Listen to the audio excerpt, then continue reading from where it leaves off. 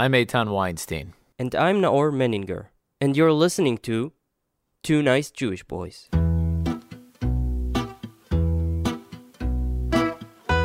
This podcast is made in collaboration with the Jewish Journal. We've talked about the Syrian civil war a lot on this podcast, but today it seems even more relevant than ever. When civil war broke out in Syria in 2011, the United States was very wary of getting itself embroiled in yet another conflict in the Middle East. With Iraq, Afghanistan, and trying to solve the longest-standing conflict in the Middle East, the Israeli-Palestinian conflict, the U.S. had enough on their plates. But when you're the most powerful nation on earth, it's hard to stay neutral.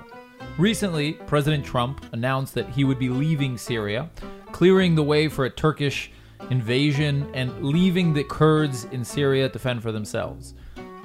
This caused a bit of a stir, to say the least. But what was the extent of America's involvement in Syria? How big of a step was this, actually? And what does this mean for the future of a conflict that has been raging on for almost a decade?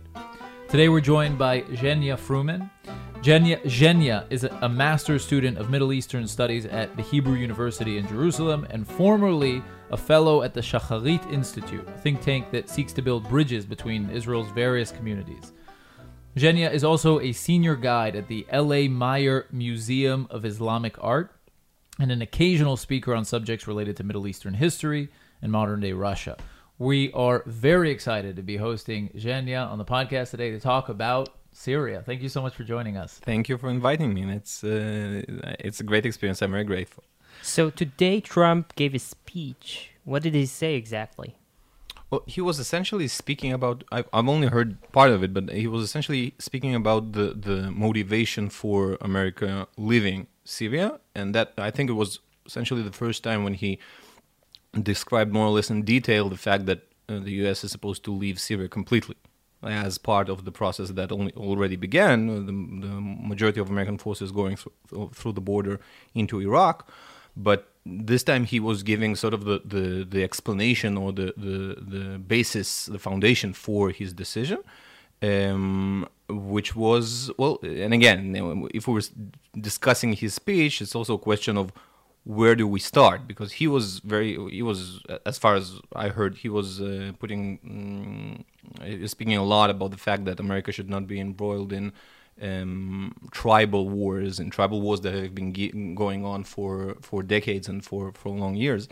But again, it's a question whether how you treat America's status and position in the world and in the Middle East specifically, because we need to remember that Trump did not speak about issues such as tribal wars before he decided last year that the U.S. should leave Syria. So it's a question of relative position, and I think it has less to do even with Middle Eastern issues and more with probably American political issues. But wasn't he promising, wasn't one of his campaign promises to defeat ISIS and get our troops out of Syria? Well, that's the point. But first of all, the question is, what do you American troops. Yeah, what do you call what do you call defeating ISIS? Because ISIS does not have territory under control, but they're definitely not defeated. They're definitely a very active organization, and they're definitely very active in Syria. Some of it actually under the auspice, or at least with the knowledge of Turkish authorities, which are playing a big role in Trump's decision right now. As we know, Trump had a lot of conversations with President Erdogan, and to some extent it might be seen as if Erdogan was actually the one who convinced Trump to go with that decision to leave. But I think that the question is, what do you mean mission accomplished? Mission accomplished is a term which is, I think, in modern day American history is a touchy issue, speaking about Iraq, etc. But also in Israeli history. Well, yeah, that's for sure. But I think that specifically for Americans, mission accomplished is really a question that Americans should ask themselves. What does that mean? Whether the fact that right now ISIS does not have territory under their control, does that mean that ISIS is defeated? If America leaves, does that mean that ISIS will not resurge? If America leaves, does that mean that American allies will feel safe and will have less problems. If America leaves, does that mean that there would follow a humanitarian disaster or whatever? So there are a lot of questions that follow that, because if we're only dealing with that in speaking points of American politics, I'm not sure that addresses the real issues on the ground in the Middle East and in Syria in particular. But I mean, it is, because it's interesting. You mentioned kind of if we leave, will our allies feel safe? In our treaties and our agreements. But it's important to remember that I don't think the Americans and the Kurds are formally allies. They might have sort of like a truce in warfare, but Turkey is an American ally. Well, technically, again, that's the difference between your interests or the way that you promote your policy and legal status. Of course, Turkey is America's ally as a member state of NATO. But the question is whether the Turkish government promoting their interests, and obviously the Turkish army is the second biggest one in NATO after the American, whether if that serves the United States. And that's a big question, because Kurds have never been, and it's not that America and Kurds in northern Syria, which are, that opens a whole question about when we're speaking about the Kurds, what does that mean? But the Kurdish powers, the Syrian Democratic Forces in northern Syria, have always had close relationship with the U.S. since the beginning of the Syrian civil war. That means that they definitely have been American allies for the last 8 years or so. So the question is whether this alliance, this connection with Syrian Kurds, would that serve America less than accepting Erdogan's strategic positions, than accepting his propositions and supporting his line in that conflict. So that's another question. Again, in order to debate that, we need to look at specific issues or specific relationships between groups and countries and movements in the Middle East within a wider context. Because if we say that Americans leave and that's fine and that means that mission accomplished, we don't really deal with the real problems. I think that one of the reasons why American foreign policy in the Middle East more or less failed during the last 2 decades was also due to that sort of approach. I think that this approach was also very visible at the end of the war in Afghanistan in 1989. The Soviets left, so the political position within American mainstream was to say, well, that's it, mission accomplished. We've finished that. The Soviets are out, and that's it.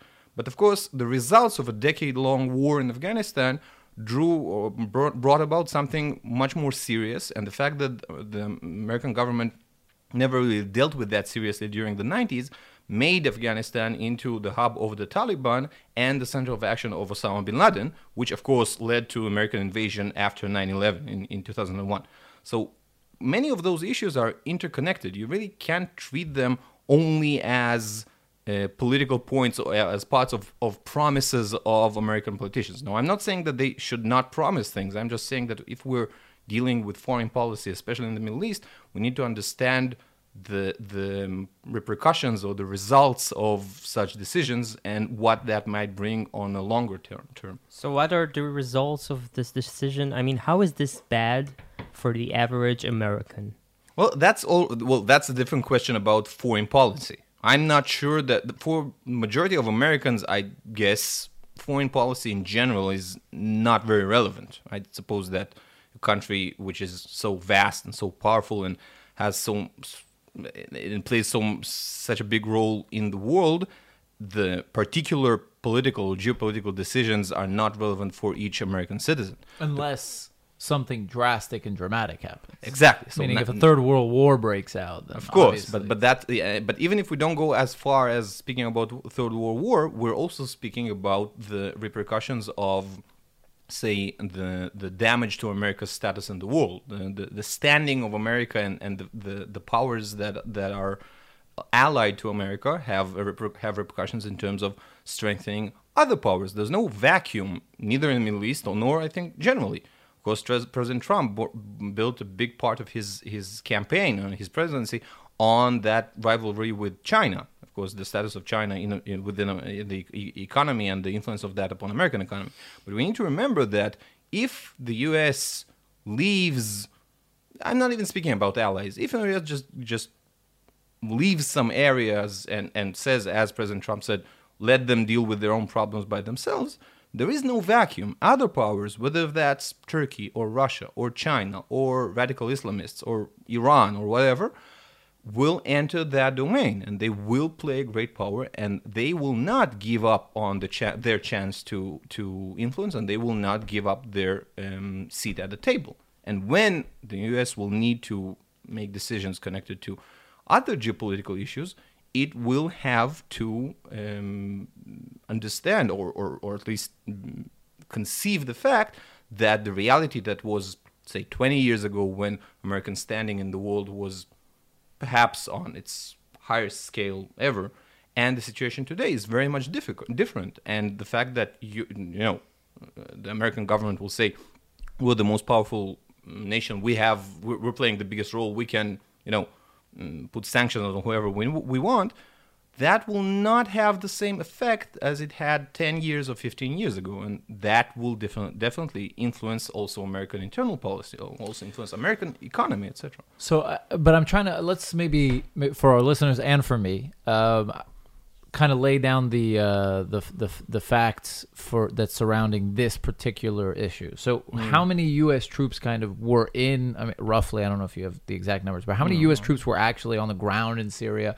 What was done just now? And does it really have that big of an effect of what happened on the ground? Well, the effect is also the result of the shift of American policy. On the ground, there were approximately about 2,000 American soldiers, mostly dealing with support of special forces and support of airborne operations, usually air cover, which was very significant for the Syrian Democratic Forces, the Kurds, in their war against ISIS. Of course, one of the reasons for Assad's military victory in the civil war was the fact that he had an air umbrella provided to him by Russia. So the air forces are playing a very significant role in that. So Assad didn't try to invade the Turkish territories. Assad never reached actually Turkish territories. Assad has been in control of the majority. I meant Kurdish.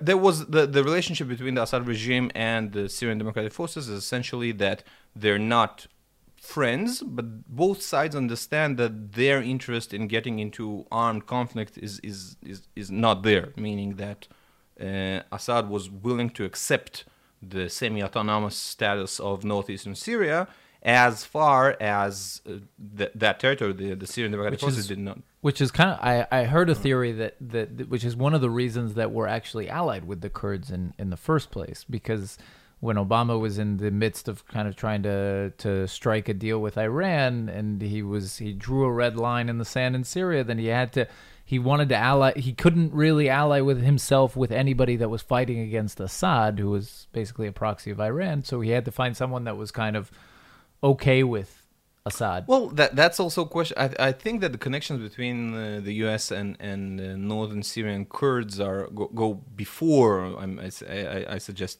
like the decisions of Obama during his second term to get closer to Iran. But I guess that some of that is true. But we need to remember that the relationship between the Kurds or the Syrian Democratic Forces, they're not just Kurds, and the Assad regime are based upon the recognition of, at least generally, the borders of Syria. The Kurds in Syria did not want to create a different country. They wanted to keep their specific autonomous status in northern Syria. Assad was willing to accept that as long as the Kurds did not support the opposition against him, mostly Sunni Islamic movements during the last few years. And those forces, the Islamic forces, were usually supported by Turkey. I see. But the Kurds are different than the Iraqi. The Iraqi Kurds do want an autonomous. Okay, so here we enter the whole complexity of the relationship between the Kurdish different areas. Since Kurdistan, the historic territory, Kurdistan is divided between 4 different states, which are each one has a completely different status and a completely different history, which is Turkey, Syria, Iraq, and Iran. We need to point out that there are differences between political and military movement of the Kurdish population. That means that Iraqi Kurdistan, which is an autonomous area, which is technically part of Iraq, but generally enjoys de facto independence to a certain extent, is controlled by mostly two main movements of two families, two clans, the Barzani and the Talabani families, which are have been actually in charge there for a long period of time, even since the times of Saddam Hussein from the 1990s. But they do have a different political approach, and they were trying, at least during the last few years, to reach independence. Now, there's a whole discussion whether that was a correct decision. There was a lot of opposition within the Kurdish community for the attempt of President Barzani of the Kurdish autonomy in Iraq to reach independence, and eventually that attempt failed. Essentially, that weakened Iraqi Kurdistan and brought about more influence of Iran within Iraq. But the Kurds in Syria are far closer to the huge Kurdish population in Turkey. Kurdish population in Turkey is seen by the administration of President Erdogan and essentially by the whole nationalist Turkish movement as a real danger to Turkey Terrorist as a unified organization. The PKK, the Kurdish Workers' Party, is a terrorist organization, and it has been considered so also in the West.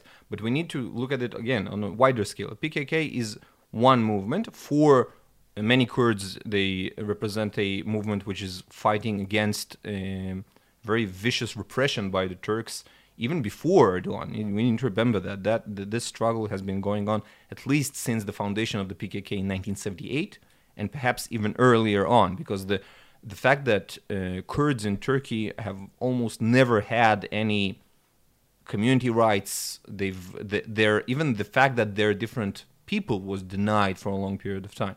So for them, that's a big issue.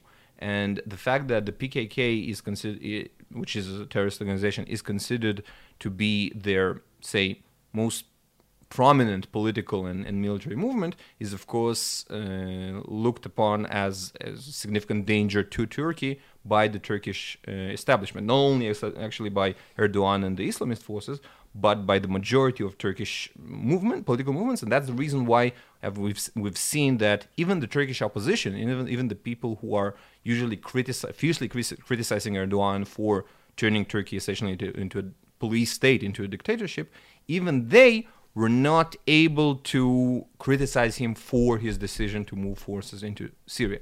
That proves a lot about the Turkish, say, political environment or political climate that would not allow you, even if you're in opposition to the government, would not allow you to treat the Kurds favorably. Meaning it's that taboo.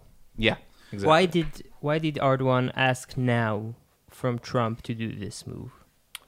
That's a good question. I'm not sure I can answer that. I can tell you, though, that during the last few months, there have been more, let's say, a pattern of relationship that became warmer between Erdogan and President Putin. They're meeting yesterday in Sochi, in Russia, lasted for more than 6 hours. Sort of shows us that there are a lot of connections. There's a lot of, let's say, a closer relationship going on between the two presidents. Now, I don't know whether the fact that Erdogan pushed into specifically this operation right now had something to do with some agreements that he has with Putin and Russia, but that may be so. However, it should be noted that that's not really the first time they're doing that. Even before the Turkish operation in Syria, there've already been Turkish forces in Syria for a long time. Some Syrian towns along the border are under Turkish control for more than a year now. So the presence of Turkey within that conflict, the fact that Turkish government supports Islamist militias which are in control of, say, northwestern areas of Syria, the fact that the involvement in Turkey within that conflict, and the fact that it supports different forces, and one may even say that the way that Turkey acted in 2014-15 was one of the reasons for the strengthening of ISIS, because when that territory was under ISIS control, Turkey was one of the first and foremost powers that helped ISIS, for example, export the oil that was under their control in Syria. Because ISIS are Sunnites. Yeah, ISIS is... And Turkey is Sunnite. Exactly. And we need to remember that the government of Erdogan essentially is an Islamist government. Of course, it's not similar to ISIS as an organization, but of course they look upon ISIS and Al-Qaeda and the Sunni Islamist radical, what they call radical organizations, is very difficult from the way that they look upon the Kurds. Because as you said, the Kurds are a taboo. And the Sunni radicals, maybe they're not very favorable. Maybe you don't. Maybe like Itamar Ben-Gvir for us. Well, I think I'd say that probably the Islamist movements are a little bit more dangerous than Itamar Ben-Gvir. But for no, but in Erdogan's eyes, are they doing God's work, or are they these crazy extremists? This little annoying little brother that you need to smack from time to time? I'd say that they are mostly serving a lot of Erdogan's interests. Of course, again, you're right. You need to smack them once in a while, but they're essentially many of them are under his control, or at least under the understanding that he won't do anything real against. Isn't it safe to say that Erdogan is watching as Iran is becoming more and more dominant? Because what does Iran want? To control the Middle East. And is it safe to say that Erdogan wants it as well? And as he sees that Iran, which is Shiite, is becoming stronger, he feels left behind and wants to have a better grip in his... Well, at least he feels it on his front doorsteps. We need to remember that Iran, that's not new for Turkey. I mean, the sort of neo-imperialist or neo-Ottoman approach of Erdogan is not a result of the last 2 years. It's very visible in his foreign policy for more than a decade or so, I think, because he's obviously trying to rebuild the status of Turkey as as an international protector of Sunni Muslims. It's very visible actually in Eastern Jerusalem. If you go to East Jerusalem, you will see a lot of Turkish flags. You will see a lot of portraits of Erdogan. You will see a lot of organizations being founded by funded. Sorry, some of them were actually also founded, but yes, being funded by Turkish or Turkish affiliated organizations. So you see that the fact that Erdogan is these organizations are not big supporters of Zionism. No, not really. Not big supporters of Israel. And that's also one of the reasons that Erdogan is making the Al-Aqsa Mosque and the question of the Temple Mount, very prominent in Turkish foreign policy and in his speeches. That's something pretty much unprecedented. There had never actually been a Turkish prime minister or president who spoke about all Islamic values and the protection of Al-Aqsa and all of those things that we usually hear from Hamas. We usually hear from Islamist organizations. And so just to make this, maybe the listeners missed that point. Turkey is financing legally, right, NGOs in Israel that are opposing Israel. Or in East Jerusalem. No, these are Israeli NGOs.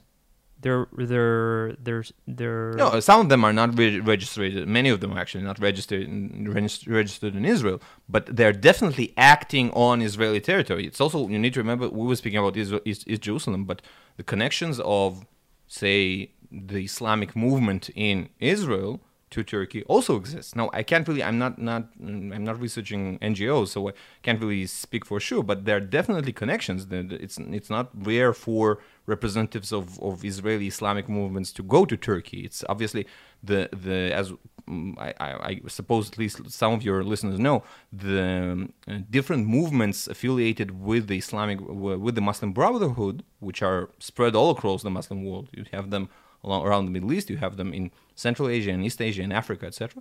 All of those movements are essentially taking their foundation, or their principal ideas, from the development of the Muslim Brotherhood. And in that case, Hamas, or the Islamic movement in Israel, or the Turkish AKP, the Erdogan's party, or any of the other Islamist parties are essentially related. It's very clear that they have connections. It's very clear that they're based on the same principles. And hence, it's not very surprising that Erdogan, with his neo-Ottomanist approach, is trying to present himself as a protector and promoter of those values. Again, of course, as a counterpower both to Iran and the Shia world, but also in contrast to the West, which is obviously being represented mostly by the United States and, of course, by Israel. Will there be a war between Turkey and Iran and Assad? That's a good question. I don't think that's Turkey's interest. I also, as far as I can tell from the coordination between Erdogan and President Putin, the coordination is deep enough in order for us to not have any kind of real war in Syria, since the Assad regime, Syria in general, cannot act independently without permissions from the Kremlin. Mm-hmm. By now, Assad is completely dependent on Russia. And of course, if Russians are accepting the presence of Turkey-supported or forces supported by Turkey in northern Syria, then obviously Assad will accept that too.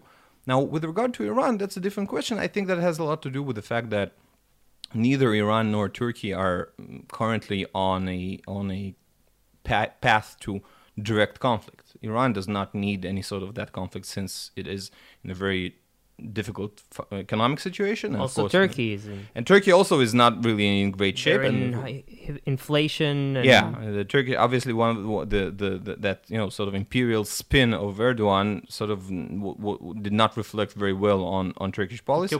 Huge loans, right? Yeah, a lot of loans, and the high level of corruption, and you see that with elections in Turkey. You saw that the candidate of Erdogan's party lost the mayoral elections in Istanbul, which was a significant stronghold for him. Erdogan himself was a mayor of Istanbul in the 1990s.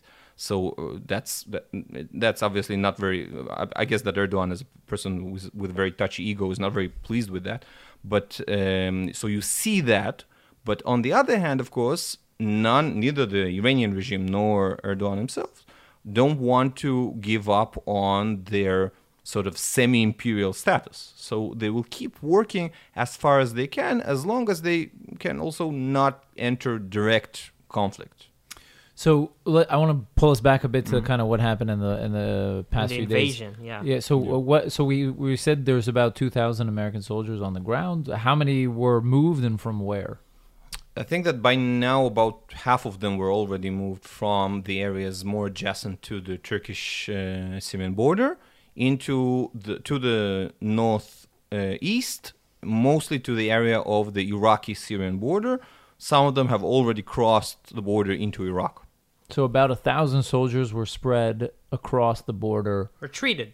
No, I'm saying they were spread across the border in some positions, in some between bases. Syria and Turkey. Yeah. In some bases, and then they retreated. Yeah. And left open basically for Erdogan to go in. Yeah, and the SDF, the Kurds, would actually preferred for Assad's forces to capture some of those areas in order for Turkey not to do that. One of the ways that I know that is that, for example, I'm following on Facebook this Russian journalist who's been spending his last, I think, 5 years maybe in Syria as a sort of following Assad's forces.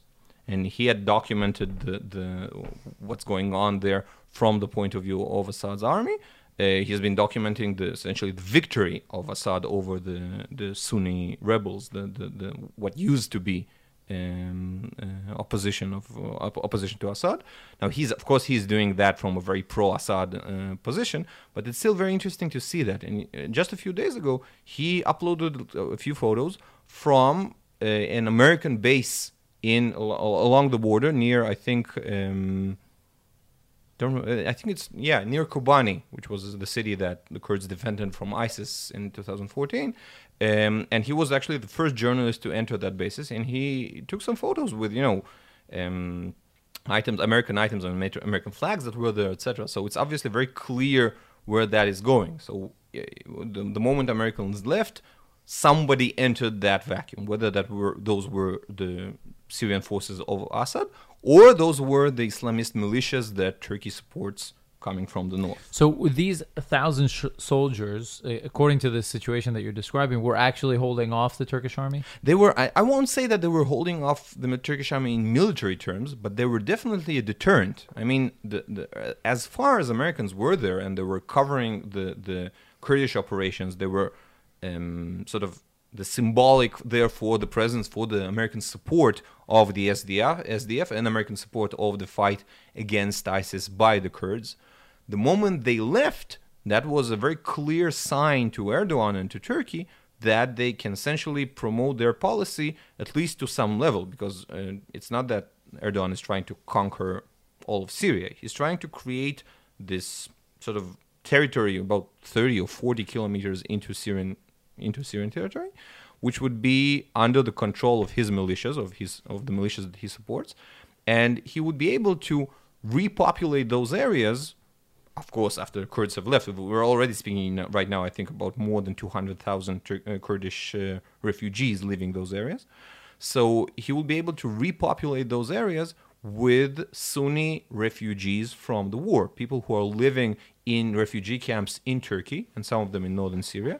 And if he manages to repopulate that area with them, he will have a very efficient sort of blocking area. So he would have a territory that would divide the Kurds in Syria and the very big Kurdish population in Turkey. So for him, that would be a strategic success. He will divide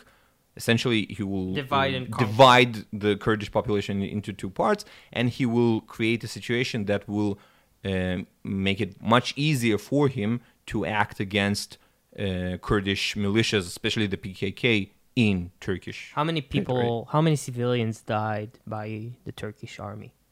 In Syria right now? Right, in the last 2 weeks. First of all, the majority of actions on the ground is not actually Turkish army.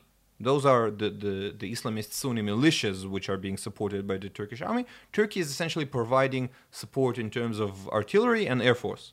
They have some forces on the ground, but they're relatively limited.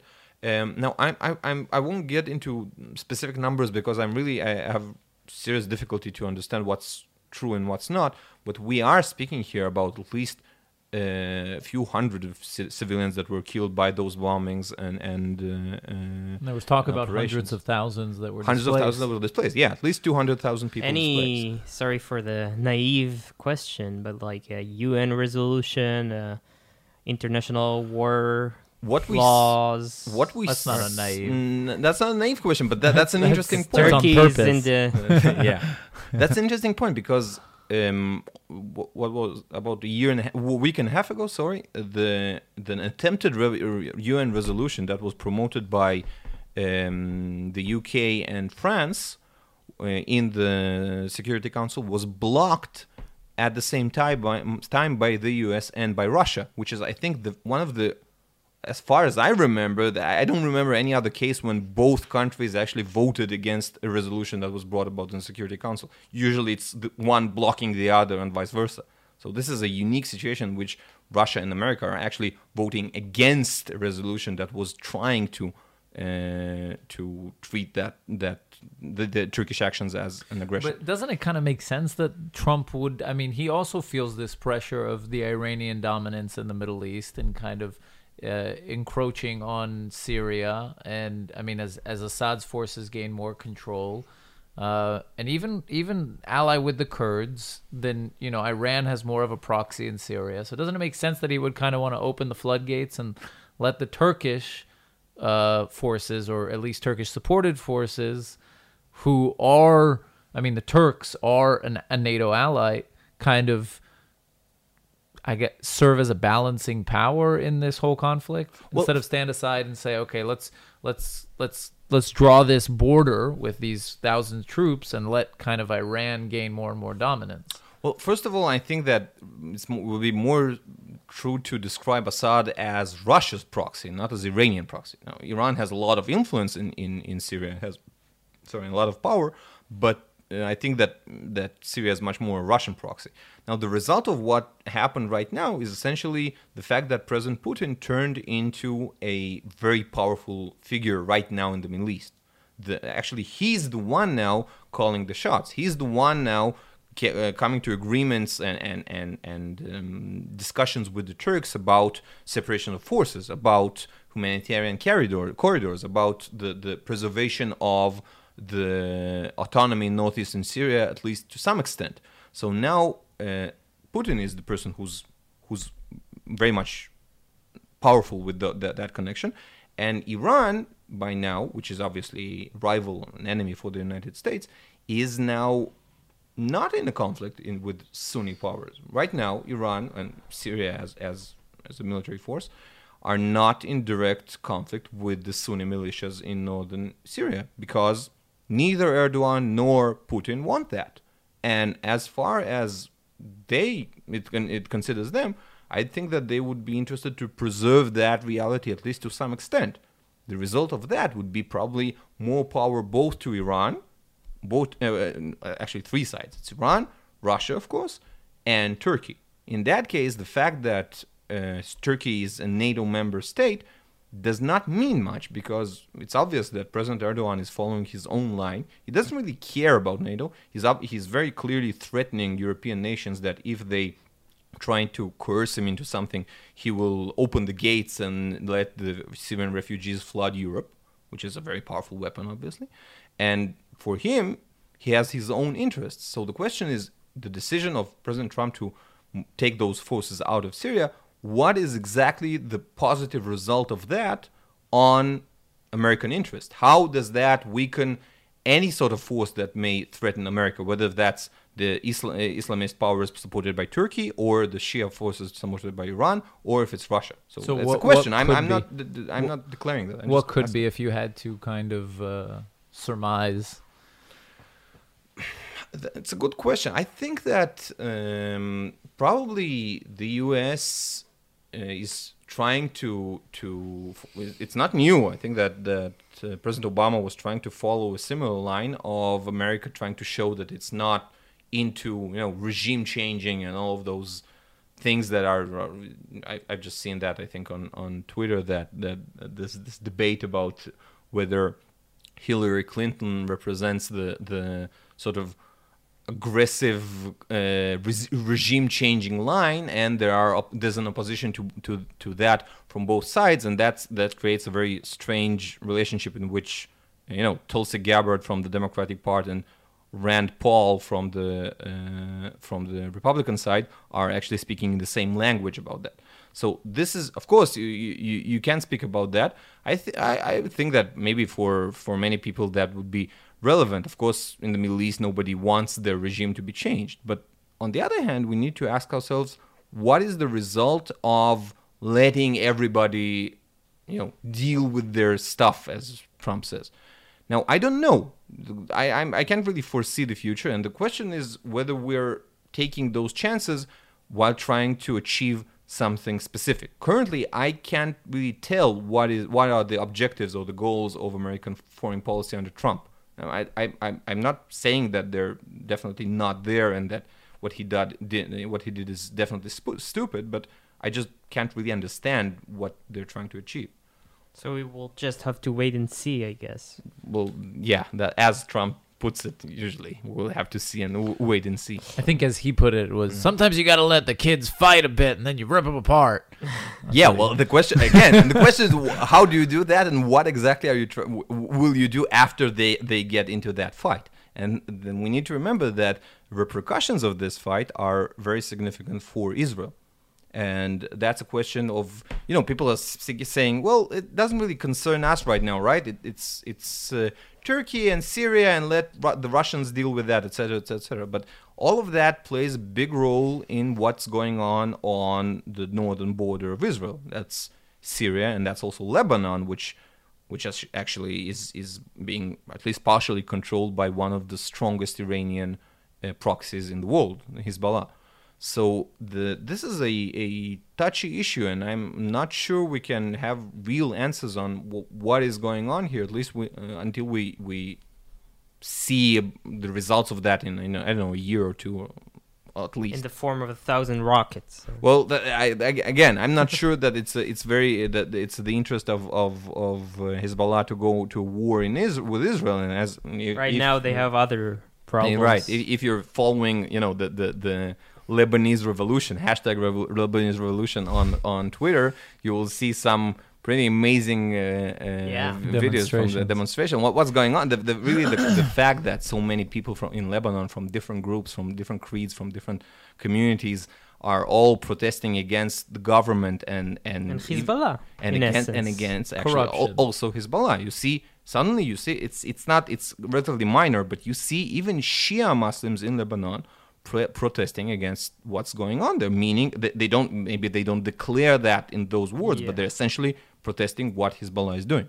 So that's also a different, that's an issue which is relevant to Lebanon specifically. But I think that when we're dealing with the results of American policy in northern Syria, in Iraq, with regard to what Turkey is doing, all of those actions will have repercussions both on American allies in the Gulf, Saudi Arabia and the Gulf states, which are obviously a significant ally, and on Israel. And that's important to understand. Before we talk about the amazing museum you work at, let's mention our sponsors. The Chosen One card game. So guys, you can check them out at thechosenonegame.com. It's a hilarious game. It's basically question and answer cards. We've played it already on a few episodes, and you guys should check them out, thechosenonegame.com. Basically, you get these like question and answer cards. One person reads a question, the other person reads a random answer, and they're hilarious Jewish combinations. One of our listeners told us they were playing it like 3 couples, and it was hilarious, and they loved it. That's right. And if you go to the website and you put the code 2NJB. 2NJB. The number 2 NJB, so you can actually get a discount. Yeah. So go there, check it out, get a discount. It's a hilarious game. And support the show by doing that. Show.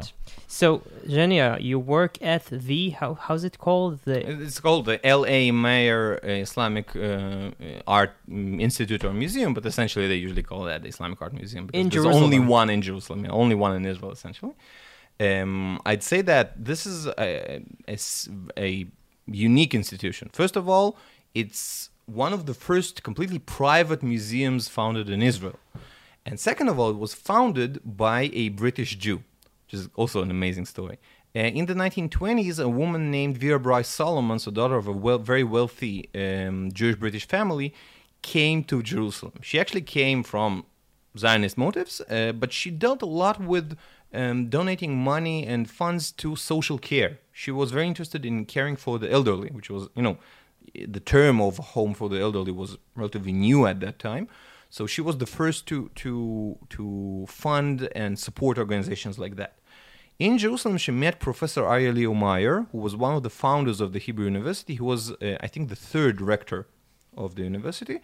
He was actually one of the first archaeologists to deal with Islamic archaeology in the Holy Land. He was trained in Austria, and he came here after World War I.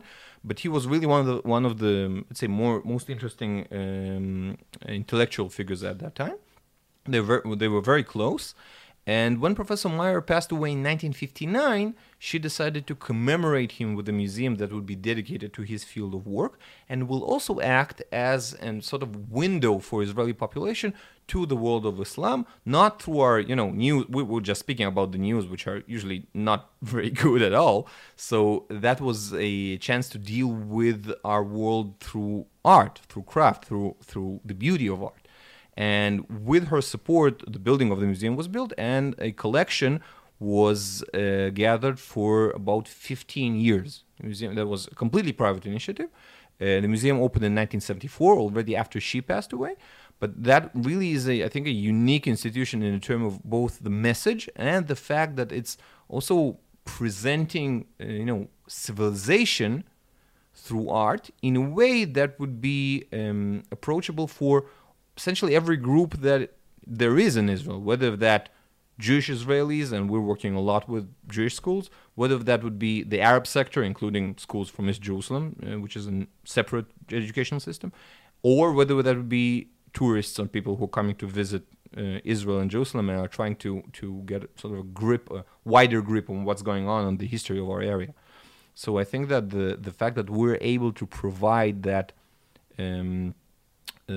that sort of view, that sort of point of view, sort of way of looking at it and getting that impression is unique. I would also say that we have one collection that does not have anything to do with Islamic art, and that is also a personal gift of the Solomon's family to the museum. The clocks? The watch collection, exactly. That's the family collection, actually, the life achievement of Sir David Solomon, Vera Solomon's father, which she donated to the museum after she inherited it. And this is really one of the biggest and actually first collections of watches and mechanic instruments that was ever collected. So Solomon's was a pioneer in that field.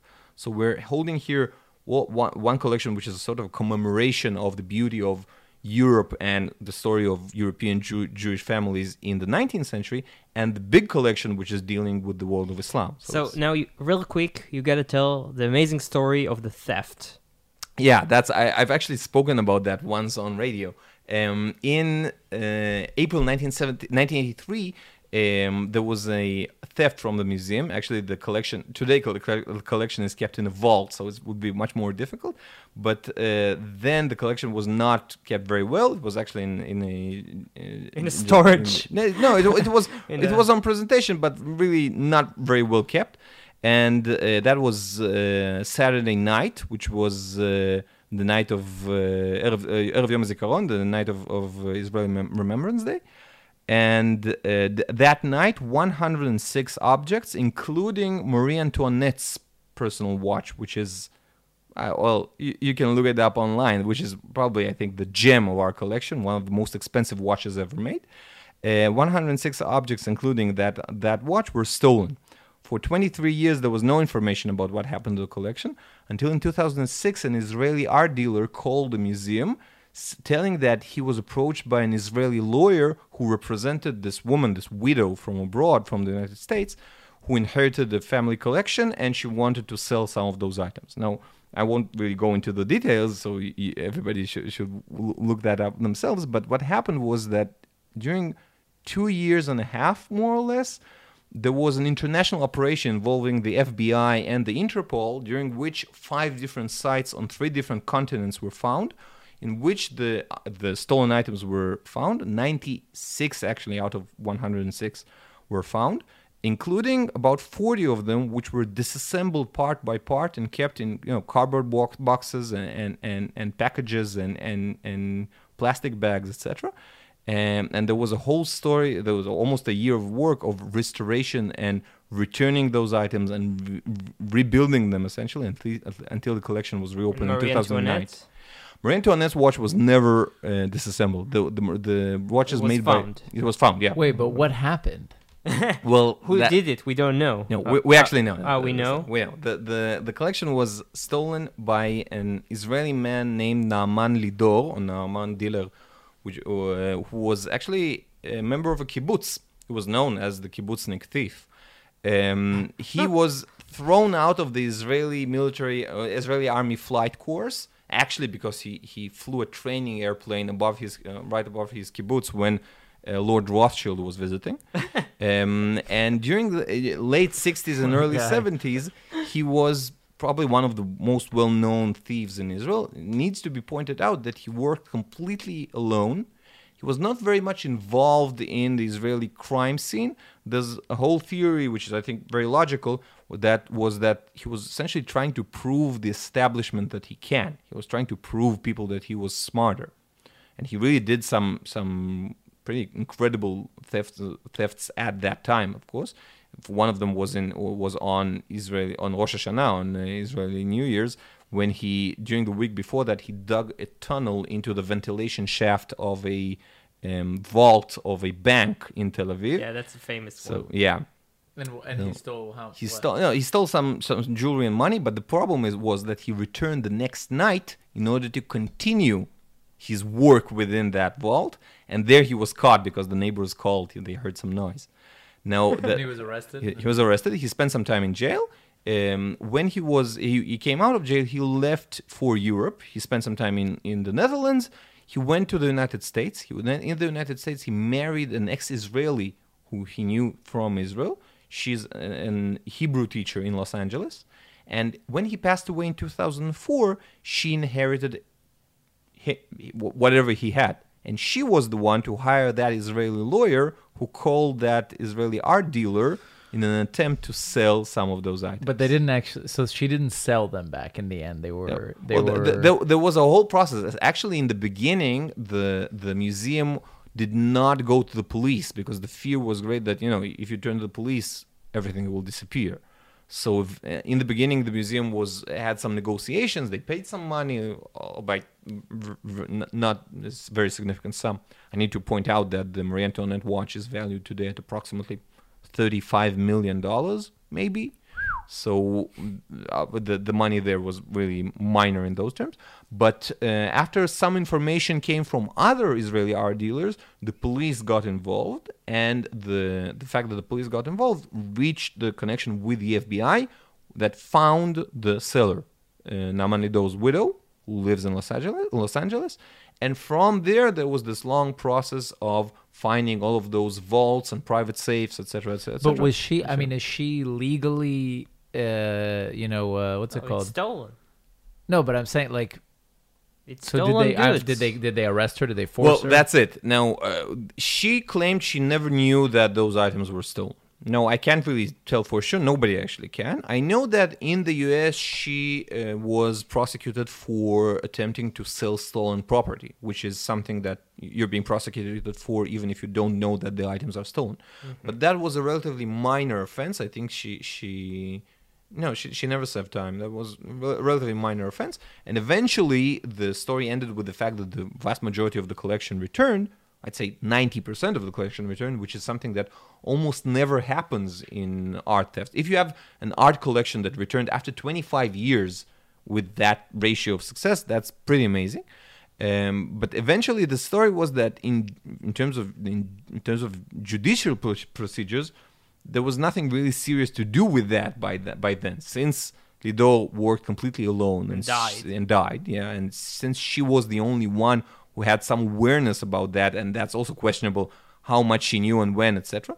So eventually, the very fact that we had that back and the items were restored and placed back in the museum, I think that's the greatest success. That's This amazing. episode took an interesting Yeah. turn. Is there a movie about this guy's life? No, I had somebody. I had this. Someone needs to couple- write a script. I had this American couple which said that their son-in-law was working as a scriptwriter in Hollywood, but they never returned. So they never wrote Well, me. So I don't know.